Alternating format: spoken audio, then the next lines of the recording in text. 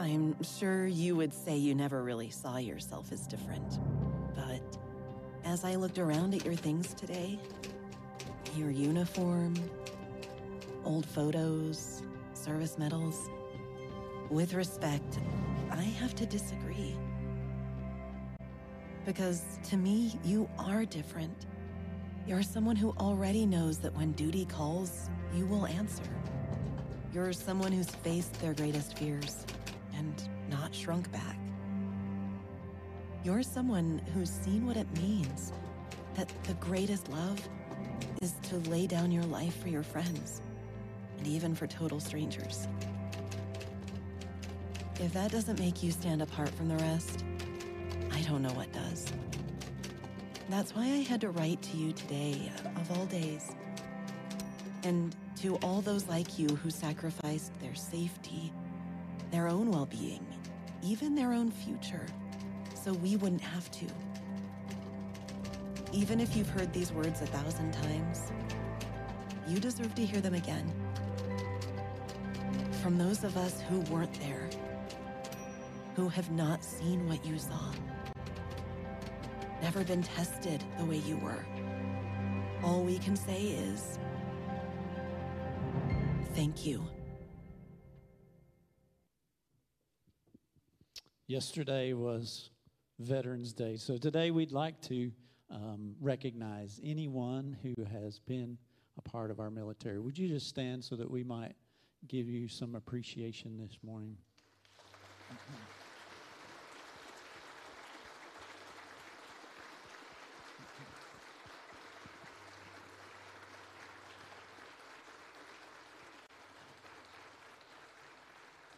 Those who have protected the freedoms so that we can even meet together here this morning. Amen. This morning. So let's all stand as we sing about the great freedom we have in Jesus Christ. Sing with me. Who am I that the highest King would welcome? I was lost, but he brought me his love for, his love for. Who the Son sets free, oh, is free indeed. I'm a child of God, yes I am. Free at last, he has ransomed me, his grace runs deep. While I was a slave to sin, Jesus died for me. Yes, he died for me.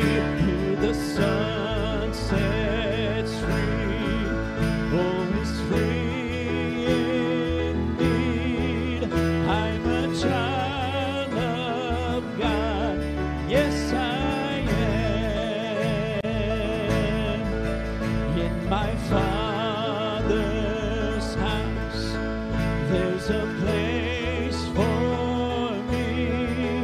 I'm a child of God, yes I am. I am chosen, not forsaken. I am who you say I am. You are for me, not against me.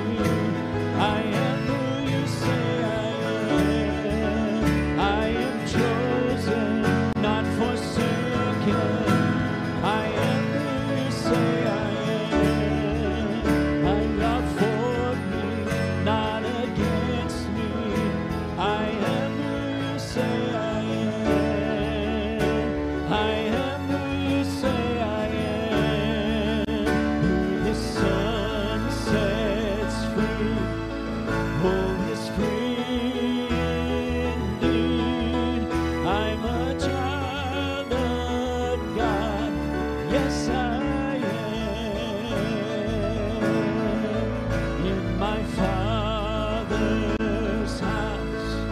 There's a place for me. I'm a child of God. Yes, I am. In my Father's house, there's a place for me. I'm a child of God. Yes, I am. Amen. You may be seated.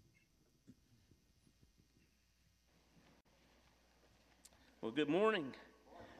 Good to see everyone here this morning. Glad you have chosen to worship with us here at Pitts Baptist Church. If you're visiting with us this morning, we especially thank you that you are here and come to visit and worship with us. But if you are visiting, we ask that you take a care card that's on the pew back in front of you, and there's a place for you to put your name and address and things like that. Fill that information out and get that back to us. We would love to have recollection of your visit so that we can get back in touch with you. So thank you for being with us here today. And on the flip side of that care card is a place for anyone to fill out a prayer request, a prayer concern. We get those as a staff, and we want to know how we can pray for you. So if there's a prayer concern that you might have, put that on there as well. You can turn these in the giving boxes that are located on the back wall of the foyer of our sanctuary here. But nonetheless, thank you for being here today to worship with us on this Lord's Day. Of course, you can see before me here is the OCC boxes, and this is our collection week. In just a minute, if you haven't already, going to be a time in the service to where we have an in-gathering for those. But if you haven't had an opportunity to get your shoebox bought, do that this week and bring it by the church. We're a collection center here, so you can bring that box by here this week. Also, I'm sure Shannon has some opportunity for you to work. There's no one volunteered for Wednesday to serve. So if you've got some time on Wednesday and you can come and help serve Collection Week, please see her. And then a week from tomorrow, when we load the trailers, is also a big day. So guys, we could use some strong backs on that day to help volunteer. So make sure that you can do that. Friendly neighbors, don't forget our meeting on this Tuesday at 11:30 in the core. Be a great time of fellowship, I'm sure. Next Sunday, the 19th, in the evenings, a special time for our church family, as it's our family Thanksgiving and fellowship service. It starts at 5 o'clock if you plan on eating the meal. If you're not planning on eating the meal, come at 6 o'clock. But if you are, tickets are on sale now. You can get those through the 15th. The cost is $10, and for $10, listen to all you get. You get pot roast, mashed potatoes, green beans, carrots, corn, and a dessert. You can't get a Happy Meal at McDonald's for that. So make sure that you get your tickets for that. Now, if you're 12 and under and want to purchase a 12 and under ticket, you can do that, and that has chicken nuggets and mac and cheese, green beans, and a dessert. Either way, it is going to be a great service. Don't miss this opportunity to fellowship with our whole church family. Beginning December the 3rd, that's our next quarter in Sunday school, we're going to embark on a series, it's really a discipleship series, entitled Master Life Together. Our whole church is going to be doing it, and you'll be studying it in your community groups. The opportunity for you to purchase a workbook and do the quiet times, and then Pastor Scott's going to be teaching what you've been learning. So it's going to be a great time for our whole church to be learning the same thing. And it's an experience that helps both new Christians and experienced believers know the pillars of our faith. It's not only what our church stands on universally, but it's what our church stands on here at Pitts Baptist Church. So it's going to be a great opportunity for learning for all of us as we learn these things together. So if you haven't purchased your workbook, you can do that today. They are in the foyer of the sanctuary there. You can see Kevin Seeger or Garrett Inslee. And then also, you might be here and not be involved in a community group. This is a great time to get involved in a community group as we learn these things together. You might be saying, well, I don't know where to go. Well, I'm sure Kevin and Garrett could get you in the plugged into the right group to learn. So please be mindful of those things. Ladies, your Christmas event is coming up on December the 7th at 6th in the core. Your theme for the evening is In His Provision. The cost is $10, and that includes your meal, and there's going to be a time of praise and worship, and then there's also going to be a virtual teaching element by Christy McClellan. Tickets will be available through December the 3rd. I'm sure if you have any questions about that, you can see Connie. She'll be able to answer any questions that you might have. It's typically the biggest ladies' event of the year, so please make your preparations to come for that.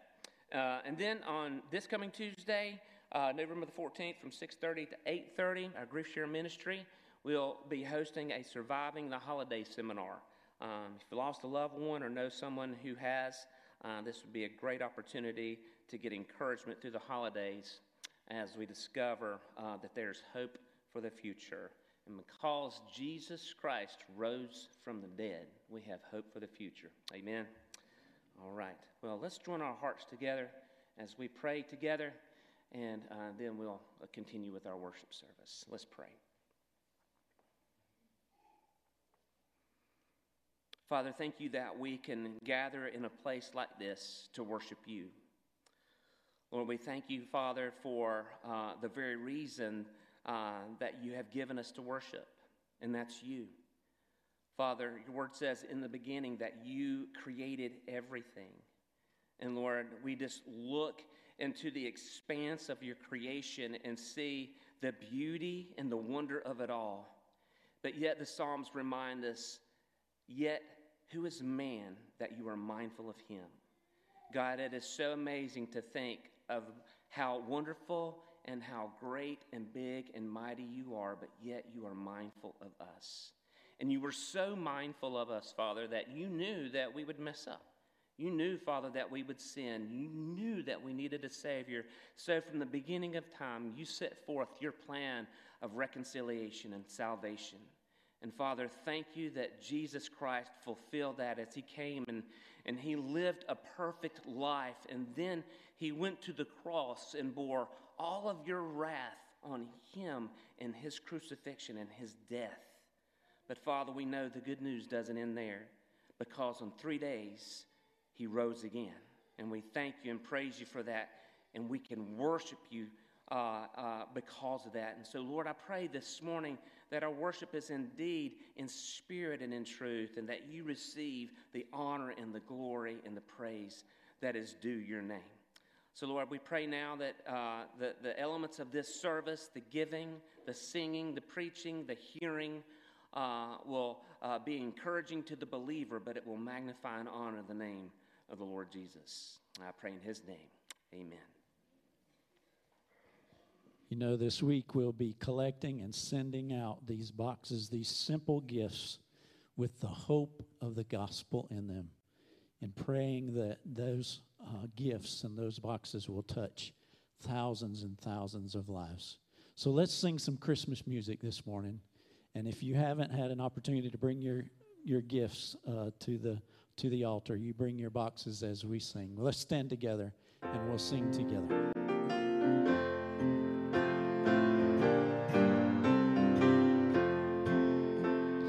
Go tell it on the mountain, over the hills and everywhere. Go tell it on the mountain that Jesus Christ is born. Down in a lowly manger, the humble Christ was born, and God sent us salvation, that blessed Christmas morn.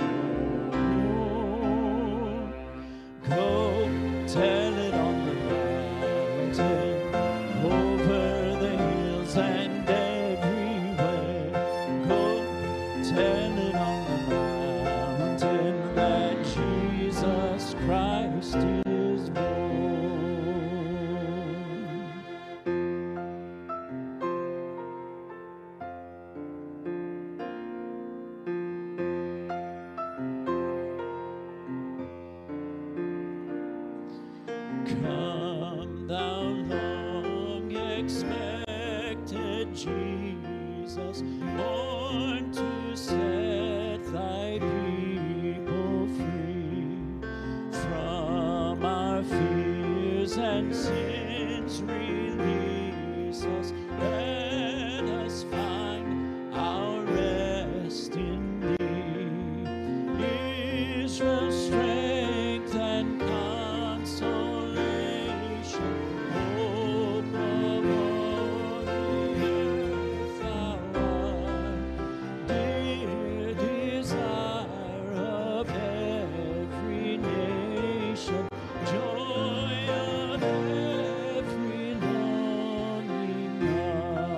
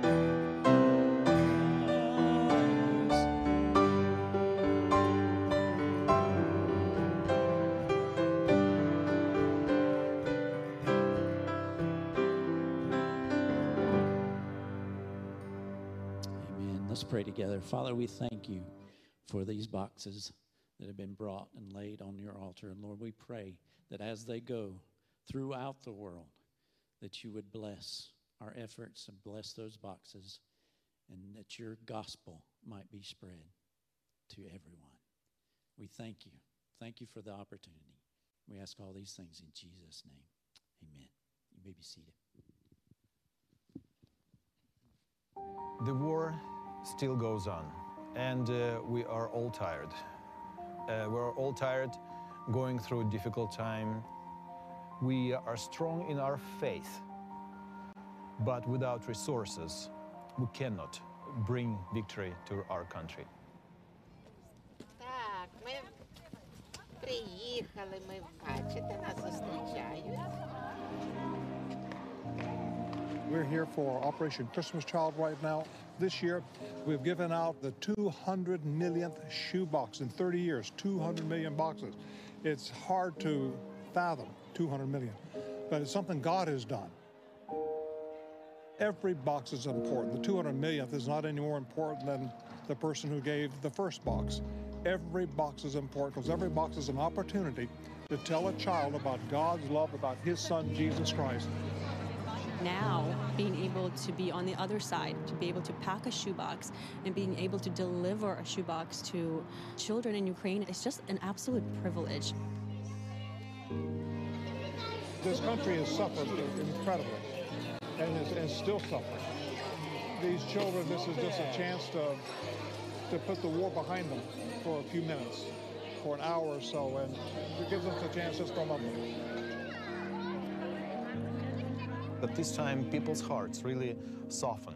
They are looking for hope. They're looking for future. Something good has to be in this world among all of the atrocities people go through.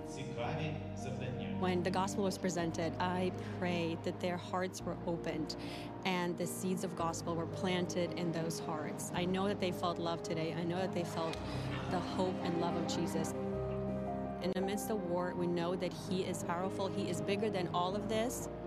And the fact that Operation Christmas Child is able to come into this country and continue to deliver the gospel it's incredible. It just shows you how amazing our God is.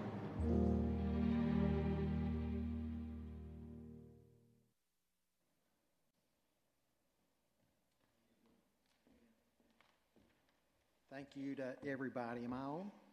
Thank you to everybody who has participated in this and will yet participate. We've heard testimonies about how families have been won to the Lord through the gospel presentation that goes into each box. These boxes are able to go into some countries where missionaries can't go. And yet these boxes are being allowed to be there, and inside each box are some gospel lessons and gospel presentation, and that has touched many children's lives along with their siblings and their parents. So thank you for participating. Let me ask you to do something this morning. I know it's been many, many years ago for some of you since your Bible drill days. And so I want everybody right now, if you would, look to the table of contents in your scripture, okay? So that nobody is embarrassed, everybody turn to your table of contents page. Will you take a moment to do that? And what you're looking for today is the book of Lamentations in the Old Testament. And you'll find it between Jeremiah and Ezekiel, okay? Between Jeremiah and Ezekiel. So whatever page number Lamentations is on in your Bible, I think it's 869 in my Bible, but that won't do you any good. So you turn to Lamentations, and we're going to look this morning at Lamentations chapter 3, verses 21 to 27. And we're looking today at the subject matter, a profession of hope and gratitude in the midst of sorrow and suffering. A profession of hope and gratitude in the midst of sorrow and suffering. Lamentations 3, 21 to 27. Now, while you continue turning there, let me ask you to be in prayer for Doyle and Linda Malden. They were camping up in the mountains Friday night, and he had a stroke and a brain bleed. And he is in the ICU at Mission Hospital in Asheville. And the reports so far have been encouraging of late. Linda's sister, who is a nurse, is there with her, as is their son Todd and his wife Danelle.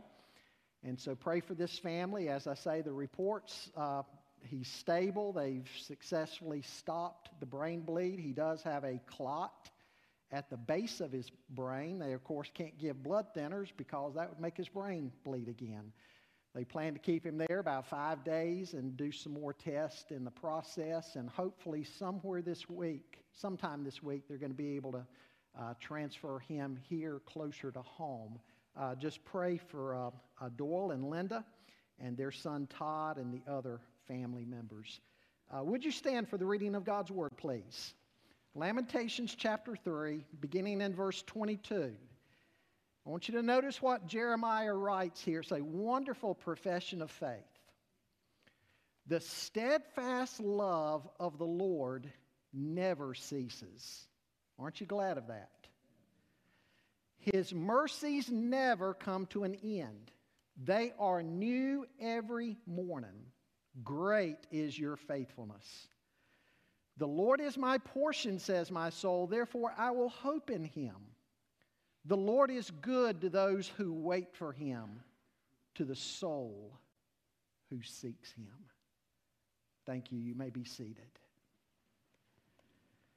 What we will do today is look at this little book tucked away inside of the pages of the Old Testament. It's a book that I dare say for most people gets ignored. It's largely ignored. It's a book of only 5 chapters. Just 5 chapters, that's all. Now, as I made reference to a moment ago, listen to what Jeremiah is saying here. It's believed that Jeremiah is the one who wrote the book of Lamentations. Now, when you look at the book, the suffering they were going through as a nation is absolutely horrendous. And it kind of reminds you of the troubles today in Israel, only worse. Now, folks, I don't want to make light of anything people today are going through. But the audience to whom Jeremiah speaks, they were completely undone and destroyed. And you're going to see a little bit later on what I mean by that. And the reason I wanted to cover this passage today is largely because of all the mess in the world that the world's going through right now. Here we are coming up on Thanksgiving. And the world scene now, the world scene would cause a lot of people to say there doesn't seem to be a lot that would cause Thanksgiving right now. It seems like the way things are going in America, the way things are going in the world, how can Christians really be grateful?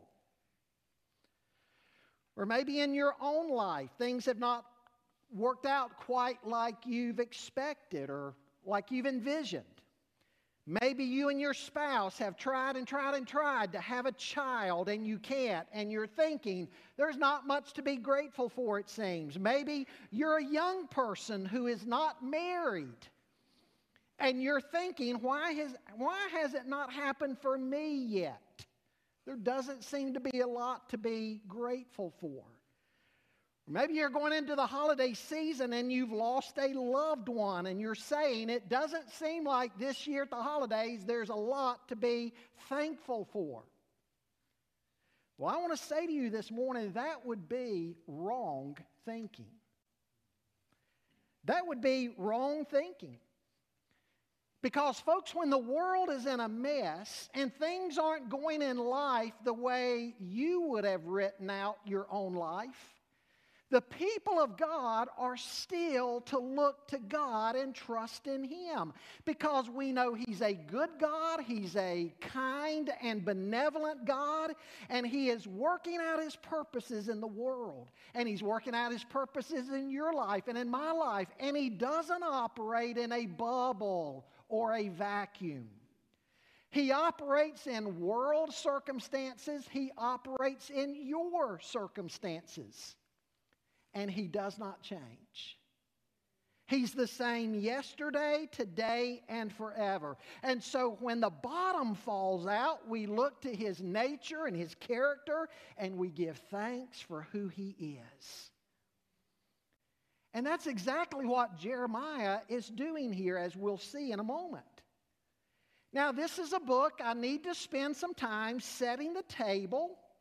And I do want to mention that a lot of what I'm going to go over can be found in just about any study Bible in the introduction. Much of what I'm going to say this morning in the introduction comes out of the introduction in the Zondervan NIV Study Bible. So nothing I'm saying here is original. And you can look in your own Bible to kind of see about the situation going on. And after the introduction, we're going to zero in on chapter 3. But again, we need to set the context of this book, because you know there are some books in the Bible, if you don't understand the history behind the book, the circumstances behind the book, you're going to miss the message of the book. The message of the book is just going to go right over your head if you don't really get down in the trenches and see what's happening. And this is one of those books. And so as far as an overview, let me point out to you that there are 5 poems that make up this book, and they are laments. A lament is a poem of sorrow and grief. We also find laments in the Psalms, the book of Psalms. Well, Jeremiah is largely a collection of laments. Now, I want you to remember that King Nebuchadnezzar reigned over Babylon, and he sent troops into Jerusalem in 605 BC, and 597 BC, and in 586 BC. And you'll recall that Daniel and his 3 friends, Shadrach, Meshach, and Abednego, were taken captive in one of those invasions by the Babylonians. And what the Babylonians would often do when they would invade a country, they would capture the brightest among the young people, because they would take, instead of killing them, they would take them back to Babylon, and they would put them through indoctrination programs, and they would try to turn them into Babylonian disciples. That's what Nebuchadnezzar did with Daniel, Shadrach, Meshach, and Abednego. That's what he was trying to do, I should say. During the 586 invasion, there was tons of destruction. The city of Jerusalem was razed to the ground, and the temple was destroyed. You see what's going on in the world now with people turning against Israel, folks? It's nothing new. It's something they have experienced time and time again. Just go home this afternoon and read the book of Esther. But we can even go a step further about Jeremiah's day. Gedaliah was appointed the governor, and he was assassinated, and there was another deportation in 581 BC, leaving the remaining residents in complete disarray. You can read about that in Jeremiah chapters 41 to 43. As you read the book of Lamentations, you will notice that there is a deep sense of grief that permeates the entire book. But there's 5 key ideas that you and I need to understand. First of all, we see that God is sovereign. The destruction of Jerusalem was not simply because one nation was stronger than another nation. We learn in the Scripture that God engineered everything that happened. So God is sovereign.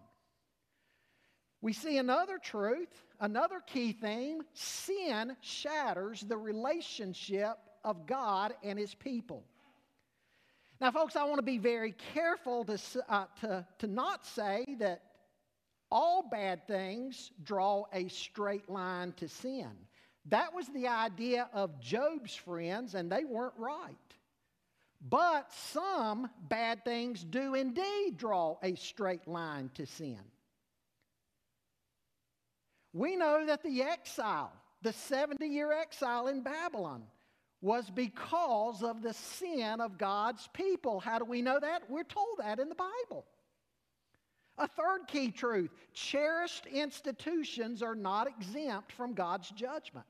A fourth truth, suffering is real. The problems in the book of Lamentations were very real. There were things like starvation going on.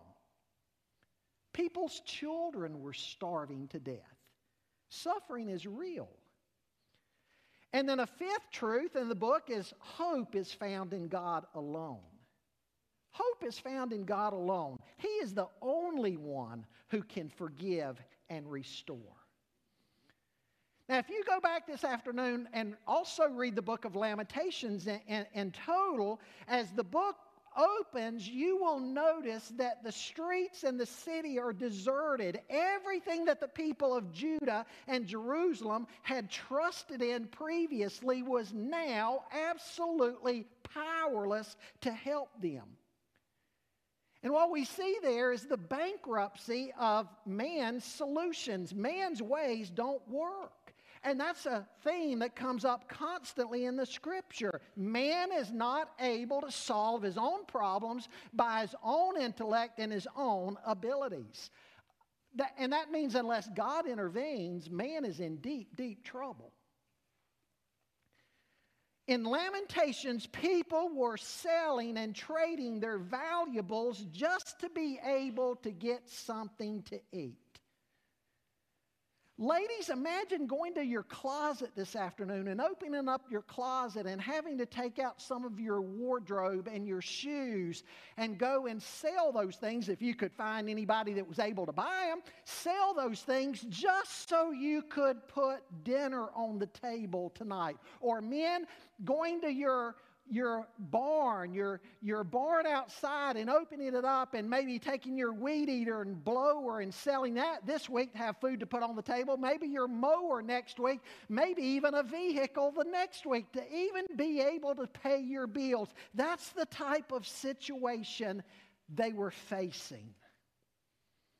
And in chapter 2, verse 10, we see again the theme that human wisdom has failed. And in chapter 2, verse 14, we see that the spiritual leaders have not called out the people's sin. And because they had failed to speak against sin, which can be uncomfortable to do in the moment, it had actually put the people in greater danger in the long run. And so we see in chapter 2 some very horrible things going on that we can't even envision. We're told that mothers were even eating their own children to survive. Now, I would assume what is meant by that is probably the child has starved to death first. And then the rest of the family members, so they don't starve to death, they eat the child. Horrible. Now, I know it's been said, and you can probably relate to this, when your kids become teenagers, you know, you probably feel like putting them in a big oak barrel and cutting a breathing hole in it and nailing the top shut, and then somebody said when they turn 16, plug up the breathing hole too. You probably feel that way at times, but all kidding aside, could you imagine your kid dying of starvation and then the rest of the family having to eat the child just so the other family members wouldn't starve to death? That's what was happening. That's how bad it got. And by the way, you go into the book of Revelation in chapter 6 and following and read some of the horrible things that's going to happen at the end. It seems like there's going to be a repeat of some of this horrible stuff. Chapter 4 talks about how their gold had lost its luster. They had gold, but I mean with the national situation like it was, what good does gold do anybody? And so again, it's a book of suffering and grief and all of their celebrations of joy, all their festivals and the great celebrations of gratitude they had in those. They didn't feel like they had reason to do any of that because things were so bad. And if that's all the book talked about, you would probably conclude it's one of the most depressing things you've ever read in your life. You'd probably be saying, Pastor, Thanksgiving's around the corner, and you're saying there's a message in the book of Lamentations for this. Are you crazy? We just want to leave church this afternoon and go take a dose of Prozac or something. But like I say, hold on, just hang in there. Jeremiah says, Lord, return us as a people to you and restore our land. What a great point. Jeremiah is praying for a national revival. Can you imagine what it would look like if a nation were to be revived and come back to God? How wonderful that would be. That's what Jeremiah is praying for. And then in chapter 3, where we're going to camp out, we're going to see that here's a passage that just about everybody has in mind when you read the book of Lamentations, the most famous passage in the book. We even have a hymn based upon it, the hymn, Great is Thy Faithfulness. It's a great hymn. It may be your favorite hymn. And so with this introduction done, let's zero in on chapter 3 a little bit more. And what I want you to see is there's a crescendo here in the book. The book has been building up to this. And what we're going to see is God's steadfastness, not just His steadfastness, but His surpassing greatness. Because as Jeremiah is going to point out, when everything is a mess, the child of God is still the child of God. We're not alone. We're not left to our own devices, and we're not victims. We have a God who is working out His great plan of redemption, even when we don't understand all the pieces of the puzzle that He's using. He knows what He's doing, even if we don't understand what He's doing. And so first of all this morning, I want you to notice with me the source of hope. The source of hope. Look back at verses 21 and 22. In 21, he says, But this I call to mind, and therefore I have hope. The steadfast love of the Lord never ceases. His mercies never come to an end. In times of trouble, we need to recall that it is God and God alone who sustains us. Our hope is only to be in Him because He alone is eternal and unchanging and all-powerful and all-wise. Now, if we were to look at Jeremiah's times, we would see what they have previously hoped in that brought them to despair. What they had hoped in, and it had not turned out well for them. In Jeremiah chapter 7, for instance, Jeremiah chapter 26, both of those chapters record the same thing, the temple sermon. And God said to Jeremiah, go stand at the gates of the temple and condemn what the people were doing, because what they were doing is they were going to the temple and going through all their religious exercise, but then they were leaving the temple and they were going right back to life and living like they had always lived, like they had not just been to the temple. In other words, the temple worship and the temple sacrifice that they were engaged in was having no impact whatsoever on their daily lives. They might as well have been unbelievers because they were acting like unbelievers. And Jeremiah said, this temple that you see, God's going to destroy it. You've been saying the temple of the Lord, the temple of the Lord, the temple of the Lord. We are safe to do all of these things. And Jeremiah says, you're not. Just go down to Shiloh and see how He destroyed the place down there before the temple was here, when the tabernacle was at Shiloh. You can't just trust in religious liturgy and the motions of it if there's no reality behind it. They had a false hope in trusting the building alone. It'd be kind of like the thought today, hey, if you're a Christian and just so long as you go to church, you're going to be okay. That's a false hope. Again, they had begun worshiping the temple and the presence of the temple versus the God of the temple. At other times, they had put their hope in spiritual leaders who weren't teaching them God's Word anymore. They had spiritual leaders who were telling them what they wanted to hear versus what they needed to hear. And in Jeremiah chapter 2, verse 8, they were trusting in bad leaders in the nation. All of these things had become idols to them. And what's the point of this? Jeremiah, in the book of Jeremiah and in Lamentations 2, points out whatever you trust in other than the Lord is going to end up being a great disappointment to you. You can mark it down whatever age you live in. Whatever you trust in your life, if it's not the true and the living God, it's going to end up disappointing you one day. But Paul says in Romans 5, they who put their trust in the Lord shall never be disappointed. Lamentations 3, Jeremiah points out that the Lord is his hope. But you'll notice it's specifically one thing that he mentions here initially. It's the Lord's love. The Lord loves us with a great love, and it's a good thing that he does, because otherwise we would be consumed. Folks, if we tried to stand before the Lord in our own merit, we would be doomed. And let's bring it down to a New Testament perspective. As Paul says in Romans 3, there is no one righteous, no, not even one. If we try to stand before him in our own merit, there would be no hope. We would be doomed. If God didn't love us, he wouldn't have sent us his Son. For God so loved the world that he gave his only begotten Son. Romans 5, Paul says, while we were yet sinners. Not when we deserved it, because we could never deserve it on our own. While we were yet sinners, Christ died for us.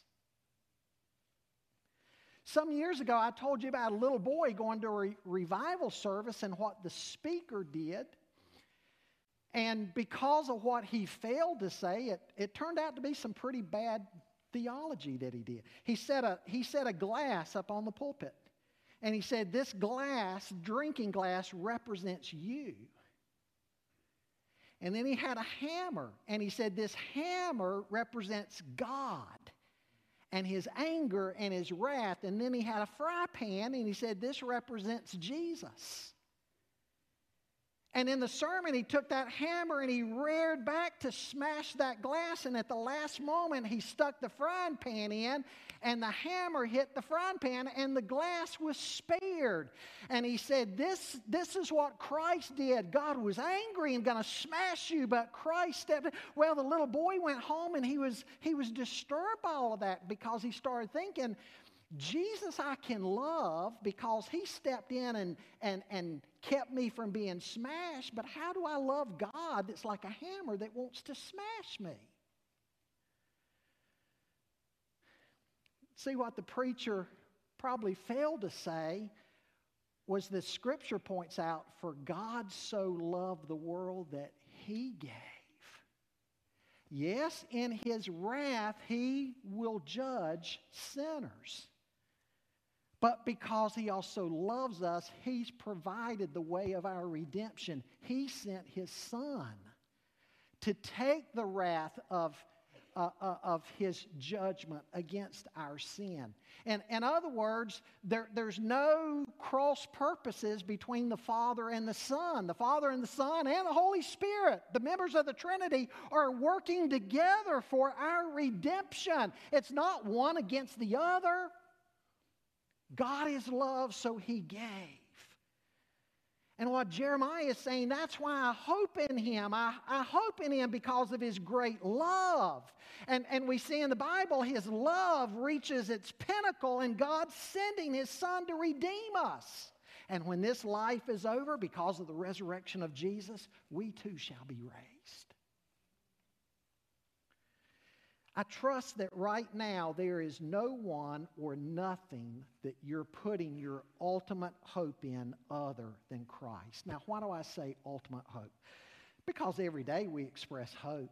We hope a friend will call us. We hope the store is open. We hope the lights come on when we flip the switch, and they do usually.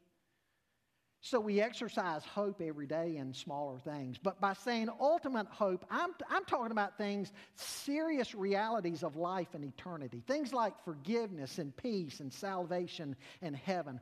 Only God can be our source of hope for those issues that matter the most. Is He the one where your ultimate hope is? If not, you're going to be disappointed. The Bible's scarlet thread of redemption assures us that we have a God who cares, and He's intervened on our behalf to save us. He saved us through His Son, Jesus. Jesus bore our sin, and He died and was buried and was raised from the dead. And so, folks, as we go into the holiday season, we can rest assured that God is our source of hope. And He can be trusted because of what He's done for us. Again, as Romans 5 says, while we were yet sinners, this is what He did for us. And so we can be grateful to Him. In our world the way it is today, we're realizing more and more every day, I think, that there is nothing in this world we can trust in other than Him. The world and the things of the world are going to disappoint, but the Lord will not disappoint.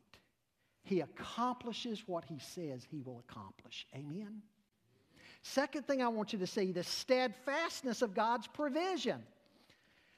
Look at the second part of verse 22. His mercies never come to an end. Look at the first part of verse 23. They are new every morning. And so there's two phrases I want to camp out on. The first one is that His compassions never fail, or His mercies never come to an end.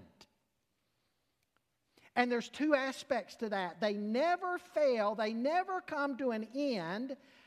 First of all, because God always accomplishes what He intends to accomplish through them.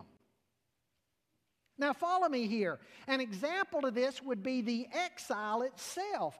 The exile was to accomplish God's purpose in Judah. It was to discipline them and refine them. But it's like Jeremiah said in Jeremiah 29, or I should say the Lord said through Jeremiah, I know the plans I have for you, plans for good and not for evil. And so the exile, even though it was hard on them, it was an expression of God's compassion. Because in the long run, He was using that to refine them and get them to where they needed to be. Because never again after they came back from exile would they be idolaters again. He would cleanse them of the love they had for idols. Now, we know they replaced their love of idols with legalism. That's a different sermon. But at least through the exile, He got them over their love of idolatry. And He even used the exile as a mercy in the long run to accomplish this. Is God using some tough things in your life to accomplish things that otherwise would not be accomplished? Well, folks, that's an expression of His mercy, of His compassion. It's hard for us to think like that, but it's true.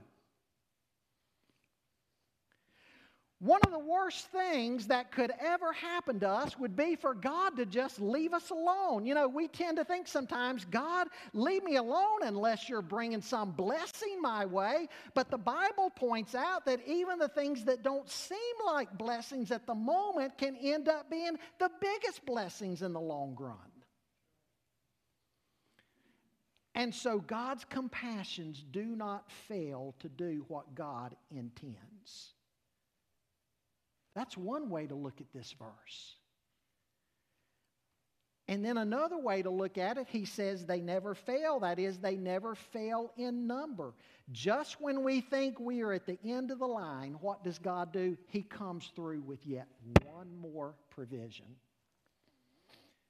I'm going to take this jacket off, excuse me. This cord must be bad on this mic, and the jacket's hitting it and popping. Just when we think we're at the end of the line, God comes through for us. One more provision. They never fail in number. What does Jeremiah say here? He says, every day ends up bringing new surprises from the Lord. Aren't you grateful for that? Every single day, there are reasons to be grateful for God's work in your life and God's provision. Whatever things may look like, you know what? Things could be worse. Now, folks, I don't want to make light of anybody's suffering, so don't misunderstand what I'm about to say, okay? You know I would never make light of anybody's suffering. But what I want to say is simply for perspective, okay? You say, I found out that my grandbaby's sick. Pray for my grandbaby, and my grandbaby's got to be on medicine for a year or something. Bad? Sure. But I just want you to remember a couple of weeks ago, John and Terry's grandbaby was killed in a car wreck just a few miles from the church here. Perspective. See what I'm saying? Somebody says, I've lost my husband. He's 89 years old, and I've lost him to dementia or Alzheimer's. Well, there's a couple of ladies in our church, their husbands, 57 and 58 respectively. One of them's already lost her husband to dementia and Alzheimer's, 57 years of age, and it certainly appears that the other one is about to. Her husband's just 58. Some people say, pray for me, our grown kids are driving us crazy.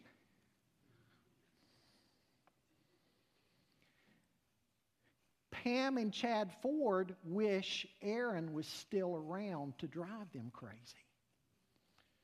At 22 years of age, recently, he took his own life.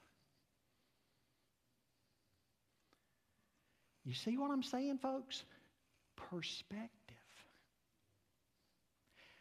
Whatever we're walking through in life, whatever we're experiencing, and again, I'm not discounting that it may be bad, it may be horrible, but when you look at it through the lens of what could happen and what has happened to some other people around us, we're able to say, His mercies are new every single morning. Amen? It's not as bad as it could be. And you and I need to remember that in life.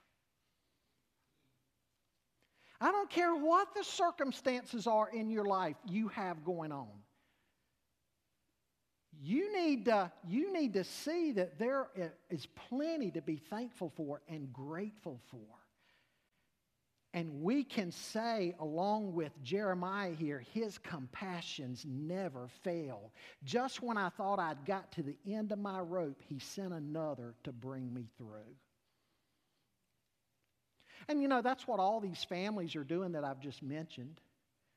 They're not relying in their own strength. They're giving glory to God because God's bringing them through. He's sending them new mercies every single morning, helping them to bear all of this. That's the kind of God we serve. A third thing I want you to notice here, and it's the second phrase I want you to lock in on. He says, great is your faithfulness. I want you to see the surpassing greatness of God's faithfulness. Jeremiah says, great is thy faithfulness. God's faithfulness is there, and it is there every morning, as we've just seen, but it is also great. In fact, it is the surpassing greatness of God's faithfulness. Folks, I guarantee you there are so many things in life that we all take for granted. We make a safe journey home for the holidays, or a payroll check is deposited, or the kids or grandkids come home safely. There's so many things we take for granted when they happen. I wonder what our response would be, though, if we could actually see the unseen hand of God that brought our kids home safely. If we could see the unseen hand of God that opened up a job for you so you could have a paycheck. I think if we could see the unseen hand of God at work in our lives, all of us would fall down on our knees and proclaim, "Great is thy faithfulness." You see, folks, God doesn't owe us. God is not a debtor to any man. God did not have to save anybody. God doesn't even have to make His sun shine and His rain fall. God would be perfectly just if He struck everybody with some horrible judgment. His character would not be threatened one bit if He didn't give any of us good gifts. Why? Because we don't deserve any of it. If you were to make a search of heaven and try to locate the people who deserve to be there, there would only be one who deserves to be there: Jesus. Because only Jesus in the incarnation came and lived a sinless life.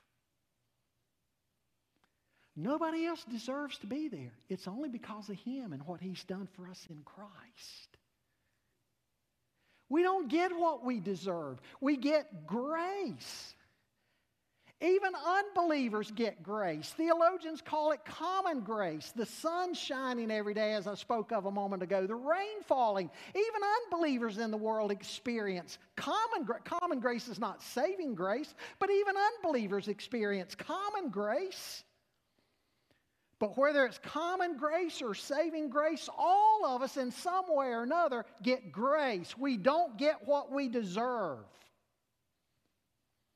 And so let this holiday season be a time where we stop and think, "Great is thy faithfulness." And I want you to notice how Jeremiah concludes.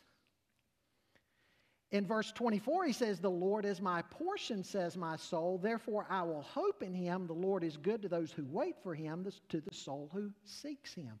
Look at his conclusion here. First of all, he says what? The Lord is my portion. There's a rich background you need to understand behind this.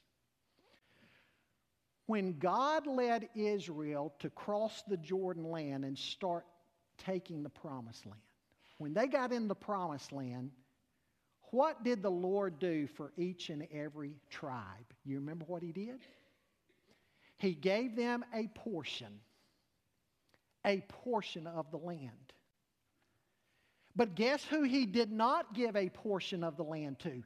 He did not give a portion of the land to His servants, like the Levites, for instance, because He told them, "The Lord is your portion." Somebody might say they got cheated, they got the least, but folks, in reality, they didn't get the least, they got the most. Because the inheritance of the land could be lost, but the Lord can't be lost. He never perishes. You see, if we judge with the eyes of the world, we may not see the value of this. But if we look at it from the biblical perspective, the Lord is always the best to have. If the Lord is your portion, then come what may, you are in a win-win situation. And then Jeremiah's second conclusion, I will wait for Him. It's good to those who wait for Him, to the soul who seeks Him. God is attentive to those who seek Him and wait for Him. If the compassions and the mercies of the Lord are new every morning, and if we see God as our portion, if we desire Him more than all else, then what's the conclusion? I won't make rash judgments about circumstances and appearances. I will wait on the Lord. I will trust in Him, and I will wait on Him, and I will seek His face. Wait on Him. Trust in Him, because He will see you through. Today I want to speak to the one for a moment who has no hope. The one who has no hope. You know, that can change today. The Bible says in the book of Hebrews, today if you hear His voice, do not harden your hearts. You need to come to Christ. Paul says in 2 Corinthians 6, behold, today is the day of salvation. Ask the Lord Jesus to take your sin and guilt away and to forgive you. Turn from your sin. The Bible calls that repentance. Trust in Him and turn from your sin. Faith and repentance, they're two sides of the same coin. We come to Jesus in faith and repentance. We have faith in Him, trusting Him and Him alone to save us, and we turn from a life of sin, asking Him to renew us and live His life through us. And I want to invite you to do that this morning. And secondly, today I want to remind Christians that every day we have is a day that we have because of the Lord's mercies and compassions. What good do you have in your life? It's only because of Him. It's only because of Him. If the Lord and His mercies were taken away and there was nothing between us and the evil one, there was nothing between us and a fallen world, just think of how that would be. But the Lord is a shield to His people. The Lord is a shield to His people. Every day is filled with God's mercies and love. Be thankful for that. Again, there's nothing good in your life except because of God's grace. And so all of us need to be a little more thankful. Lord, we thank You for Jeremiah's words here. We know Jeremiah was inspired by Your Holy Spirit. But God, we thank You that he penned these words, powerful words, that remind us of Your nature and Your character, and that You are indeed a good God. You're a great God, and great is Your faithfulness. Help us never to forget that. God, help us not to look at things nearsightedly, but help us to understand that everything in our life circumstances, if we're Your child, we have that promise that You're causing all things to work together to the good of those who love You and those who are called according to Your purpose. May we look at life and be grateful. Yes, we look at the world and we're disturbed by the depths that sin causes people to stoop to. But Lord, we trust that even in this, You're at work in the world. The world's not out of control. You're working to accomplish Your eternal purposes. Lord, every morning we wake up, and there are these blessings that we see. God, I pray that we would be the type of people who would recognize Your nature and character, and we would be quick to tell others about Your sustaining grace. I pray for that one this morning who hopefully, if they're not grateful, they're more convicted after looking at these verses, that they need to be grateful. And this needs to be a season of gratitude. For the one still trying to make it on his or her own, Lord, show them that whatever they're trusting in, if it's not Christ, it will fail them. They need to come to Christ. And I pray that You'd put an urgency on their heart. We pray all these things in Jesus' name. Amen. Thank you.